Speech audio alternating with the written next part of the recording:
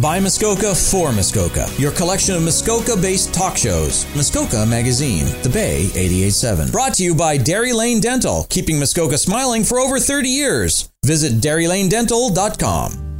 Sitting in the morning sun, I'll be sitting when the evening comes, watching the ships roll in, and I'll watch them roll away again.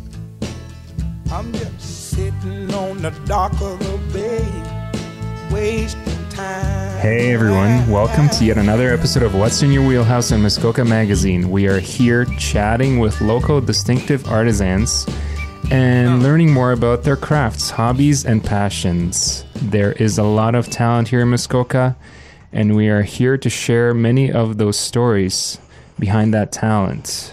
My name is Bart, and I'm here with my co-captains JP and Heather. Say hi, guys. Hi. Well, how's everyone's week going?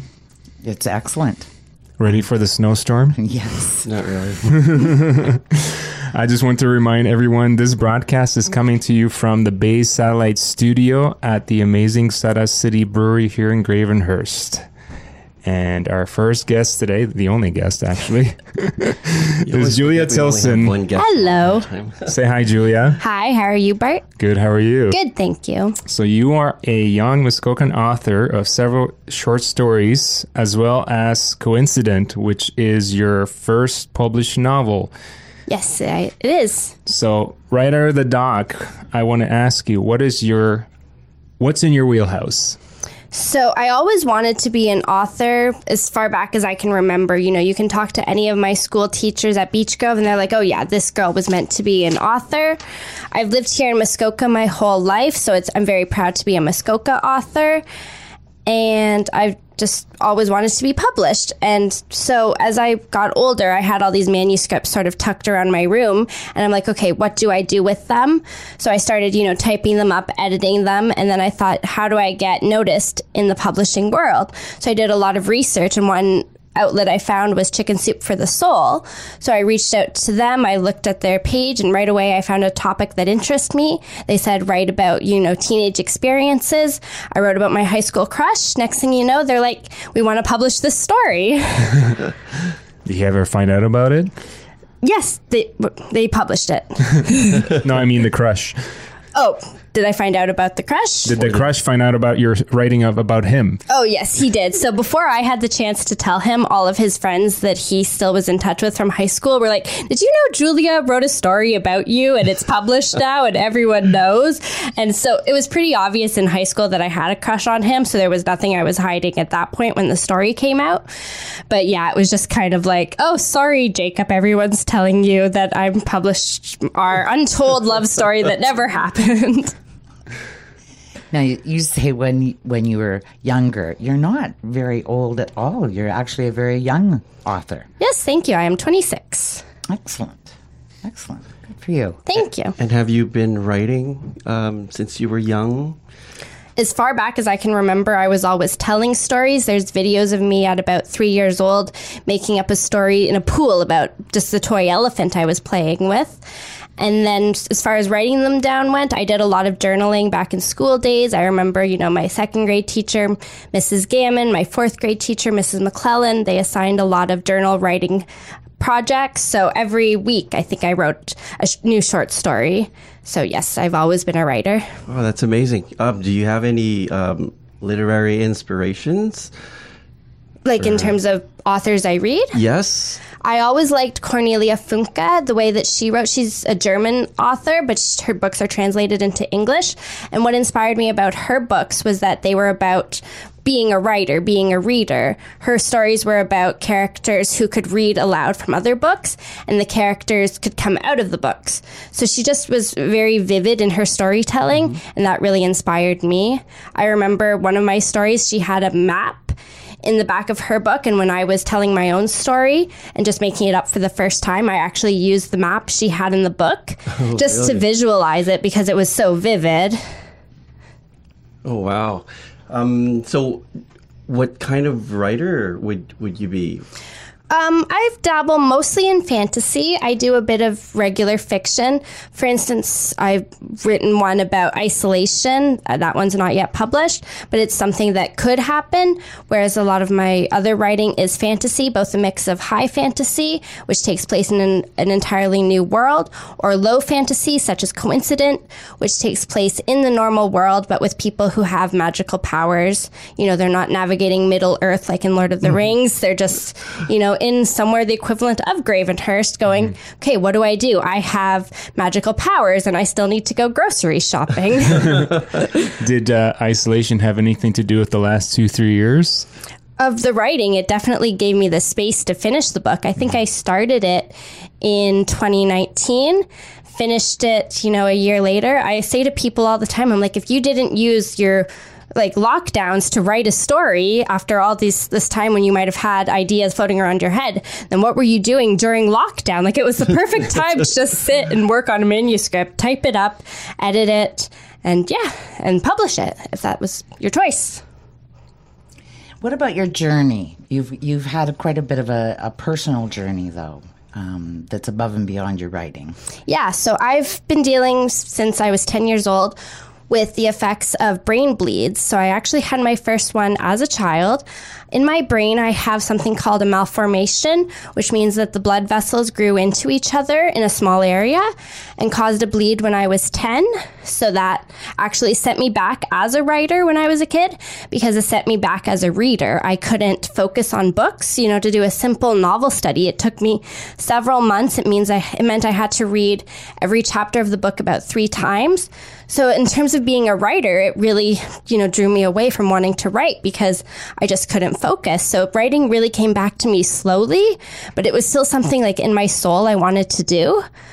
So luckily now I'm in a better health position and have a lot more confidence from that. So here I am, finally telling the stories that have been brewing in my brain for as long as I can remember. And you've done some fundraising too. There's been some of that happening around your struggles. Yes. Health struggles. It started with my sister when I was in the hospital. She became, you know, a fundraiser for the hospital. She would knit headbands and scarves and sell them. She's raised probably $3,000 or $4,000 for the hospital, you know, since 2006. And I've taken over a bit with that, too. I tell my story on Radiothon Day. Actually, in my book, I gave the last name of my character after my doctor in ER at the hospital, just because he saved my life. I wanted to thank him somehow. And actually, when I had my second bleed, he was the same ER doctor on call that night. And it was one of those coincidences that made me just realize the severity of what was happening. I'm like, it wouldn't be you again if it wasn't this illness again. That's amazing. Yeah, it would be an honor to be named as a character in one of your books, right? Does he know about it? I'm not sure if Dr. Shearing knows about it, but maybe now he'll find out. Hopefully. I've been sort of spreading the word that I've named it after. We'll send him a link to this podcast. Yes. And I understand you also have a connection to the shipyards. I do. Shipyards is where I first learned how to salsa dance. Oh, there you go. I think this is before our times, Yes, I know. GP. It is, yeah. Dave and Tim era. That's right. So I was always interested in dance. Mostly slow dancing is actually where I started. It was just, I was about 12 years old and had my first slow dance, and I'm like, I want to continue with partner dancing in some way. So it wasn't until 2019 when I found an outlet for that. There was Sunset Salsa down at Shipyards, and I was immediately drawn to it, and I've been a Latin dancer ever since. Oh, that's amazing. Now, do you teach Latin dance? I fill in occasionally for my teachers. Actually, during the Winter Carnival, I led a little Latin dance demonstration at the warming station with a couple people, and I was teaching a lot of kids how to dance. There was new people who came from the city, and they were interested in Latin dance, so I'm just like, okay, let me show you some of this Brazilian salsa that I've been learning lately. That was at the Winter Carnival this weekend that just passed? It was, yes. And the warming station was down at the wharf, was it not? No, it was at the Opera House. Oh, it was at the Opera House, okay. Yeah. That's where all the people were uptown. Where it was warm enough to dance. Exactly. You know, I like to wear my party dresses when I dance. I have danced in a snowsuit before. I won't say that I haven't, but when you're doing a Latin dance demonstration, you want the warmth. Well, we're going to take a quick break. We've been talking to Julia Tilson, a Muskokan author. I'm Bart, and you're listening to What's in Your Wheelhouse on Muskoka Magazine. By Muskoka for Muskoka, your collection of Muskoka-based talk shows. Muskoka Magazine, The Bay 88.7. Brought to you by Dairy Lane Dental, keeping Muskoka smiling for over 30 years. Visit DairyLaneDental.com. Sitting in the morning sun, I'll be sitting when the evening comes, watching the ships roll in, and I watch them roll away again. I'm just sitting on the dock of the bay, wasting time.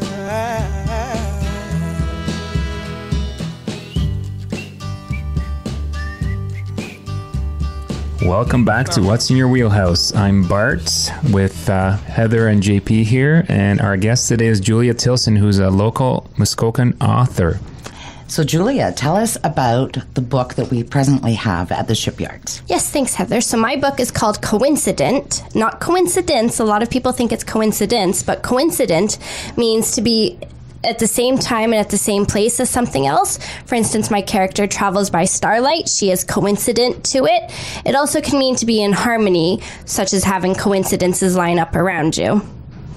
So it is a self-published book that I distribute at shipyards, and I designed everything myself. I had an editor help me, make sure it was readable, and then I designed the cover and put it all together on online software, printed it off, and now I'm selling it myself. Excellent. And in a nutshell, what is the book about? It's about a character who develops supernatural abilities in our world, but she develops the powers just by believing in herself. There's no big wizard who teaches her what to do. So she can fly and, as I said, travel by starlight. And her brother also has special powers, and he's been kidnapped because of them. So she's on a rescue mission to find him. It has a great ending, of course. It does, yes. I'm very satisfied with the ending. It took how long to write the book? It took me just under a year to write the first draft. It's about 30,000 words, which is about 100 pages printed. Right. And are anything based on life experiences? Oh, all of it in some form. As a writer, you want to reflect your own experiences because that makes it more believable. So I write because I've had a lot of coincidences around me, so I just use that to empower the novel. I write about siblings because I have a close relationship with my sister. I write about friendship because I have a good relationship with my best friend. I also write about, reaching out to old friends, which is a theme both in my Chicken Soup book and in my real life. So if you're not writing a metaphor for your own life, then maybe you need to stop and reevaluate what you're writing because you might not know what you're talking about. Base it on yourself somehow because then it'll be believable. It'll be personal, right? Absolutely, yeah. Thank you. Write what you know. Exactly. Yeah. Will you be giving flying lessons at the wharf this summer? I mean, I think I need insurance for that. I know just dancing down there, we need to make sure we're covered for insurance. So okay, we'll start with the dancing then. Exactly. I'm not sure they hand out permits for flying lessons. So, as a writer, so you're self-published. So what does that exactly mean? Self-published means that I went my own way. I'm not endorsed by a publishing house. What I found with traditional publishing was they were very selective of what they would print. They print only what's popular right now, which isn't always, the type of fantasy I'm writing. So I have to reach out to readers myself. I have to do my own self-promotion, but it's great because I actually really enjoy the self-promotion. And it also, the self-publishing means that I had to design the book myself, from chapter layout to, the headers, the images, the cover. The cover is beautiful. Thank you. Yes. I took it down in Bracebridge, down by the river, and then I just digitized it. So I'm glad to incorporate some elements of Muskoka into the book. That's amazing. So you had your hand from front page to the last. Exactly. And everything. Exactly. It's just the book breathes me. It's 100% me. It's exactly how I wanted it to turn out, and I'm very pleased with that. Are you working on another? I'm working on a couple, yeah. So I'm a writer. It's in my blood. You know, one type of writing I really enjoy are the 6-word stories. Have you ever read those? No, do tell us about So the most famous one was For Sale, Baby Shoes Never Worn. And it's just 6 words that invoke an emotion. So quite often I'm texting myself 6-word stories. That's sort of my outlet at the moment. But I'm also working on 2 other manuscripts. One is about 25,000 words. I'm trying to bulk it up a bit. And that's one sort of about isolation and internal conflict. The other one I'm working on is over 60,000 words. And it's a high fantasy set in a somewhat medieval world. So I've been working on that one since I was about 13, so it's a lot of editing to get done to put it all together, but I really enjoy it. Well, the process really takes that long.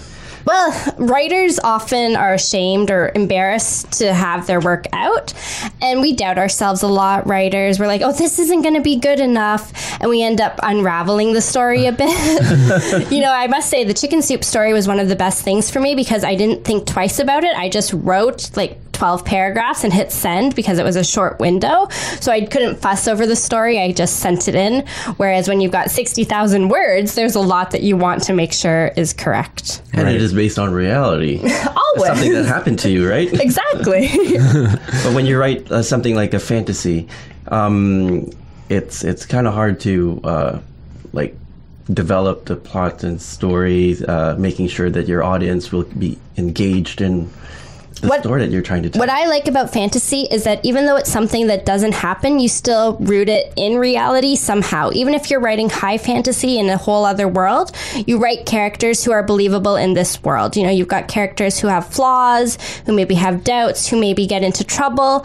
And then even though it's a crazy, magical other world, it still feels real because you're writing about real people and how they would navigate the magic. Exactly. Like the character has to speak to you and that you can relate to them. Exactly. And that can be in any genre, whether it's sci-fi, fantasy, romance. You need those characters to feel real. That's my favorite part of writing, is writing my characters. What would you say to someone who's sitting here listening to you thinking, I've always thought about writing? So with any type of art, whether it's writing, painting, drawing, dancing, whatever it is, your first step is to write or tell your story the way it means the most to you. I have, drawers full of old journals of my stories, the original ways I wanted to tell them, because those resonate with my soul. But then when I started to wanted to market them, I had to edit them, but I still have those original drafts. And I'm like, okay, this is the original, but what would someone actually want to read? So I took it all apart, some of the stories, and recrafted them and went, okay, now this is a better version, but I still feel true to myself because I have those original versions. Have you ever thought of combining all your short stories into a book? Possibly, but those would end up being a memoir. Most of my short stories are the true stories, so it would just be random pictures of my life that might not have all the harmony to go together. All right, so where could we find your book?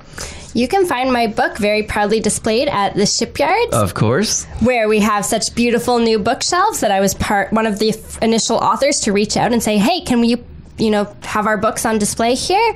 So I was very excited when Heather emailed me back and said, just hold tight, but we are working on this. So you can get Coincident there. And I'm actually planning on doing a sale in March, so you can pick it up at a discounted rate to celebrate the 1-year anniversary of its publication. 1 year already. I know. Wow. I can't believe it. I remember when I hit submit on the software, I didn't think they would actually make it available for distribution that day. I thought, okay, someone has to approve it. But 24 hours later, they sent me a message saying, okay, it's live in the store. And I was just like, what have I done? I actually just published a book. They must have loved it. I think so. Well, they don't have too much say. They just go, oh, okay, this is not, all the margins are okay. Go for it. So that sale is for the month of March then? Sure. Yeah. At the Shipyard? At the Shipyards, yes. And you'll come down and do a Meet the Author Day? Yes, I plan to do a Meet the Author Day, so come on down and you can talk to me, talk about being a writer, talk about the book, and I will be autographing any books that are sold that day. Excellent. Fantastic. Well, thank you so much, Julia. Thank you so much for having me. Yeah, thank you, Julia. for sharing your passion with us today. You can pick up a copy of her novel at the Shipyard, like we just said, which is located at the Gravenhurst Wharf.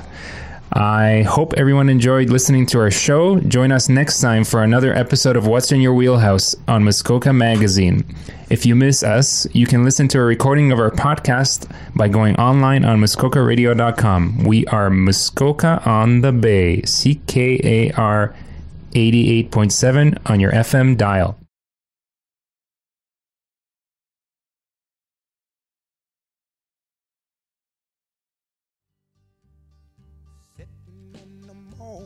Sun, I'll be sitting when the evening comes,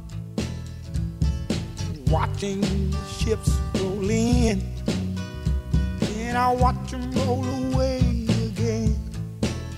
I'm just sitting on the dock of the bay, wasting time.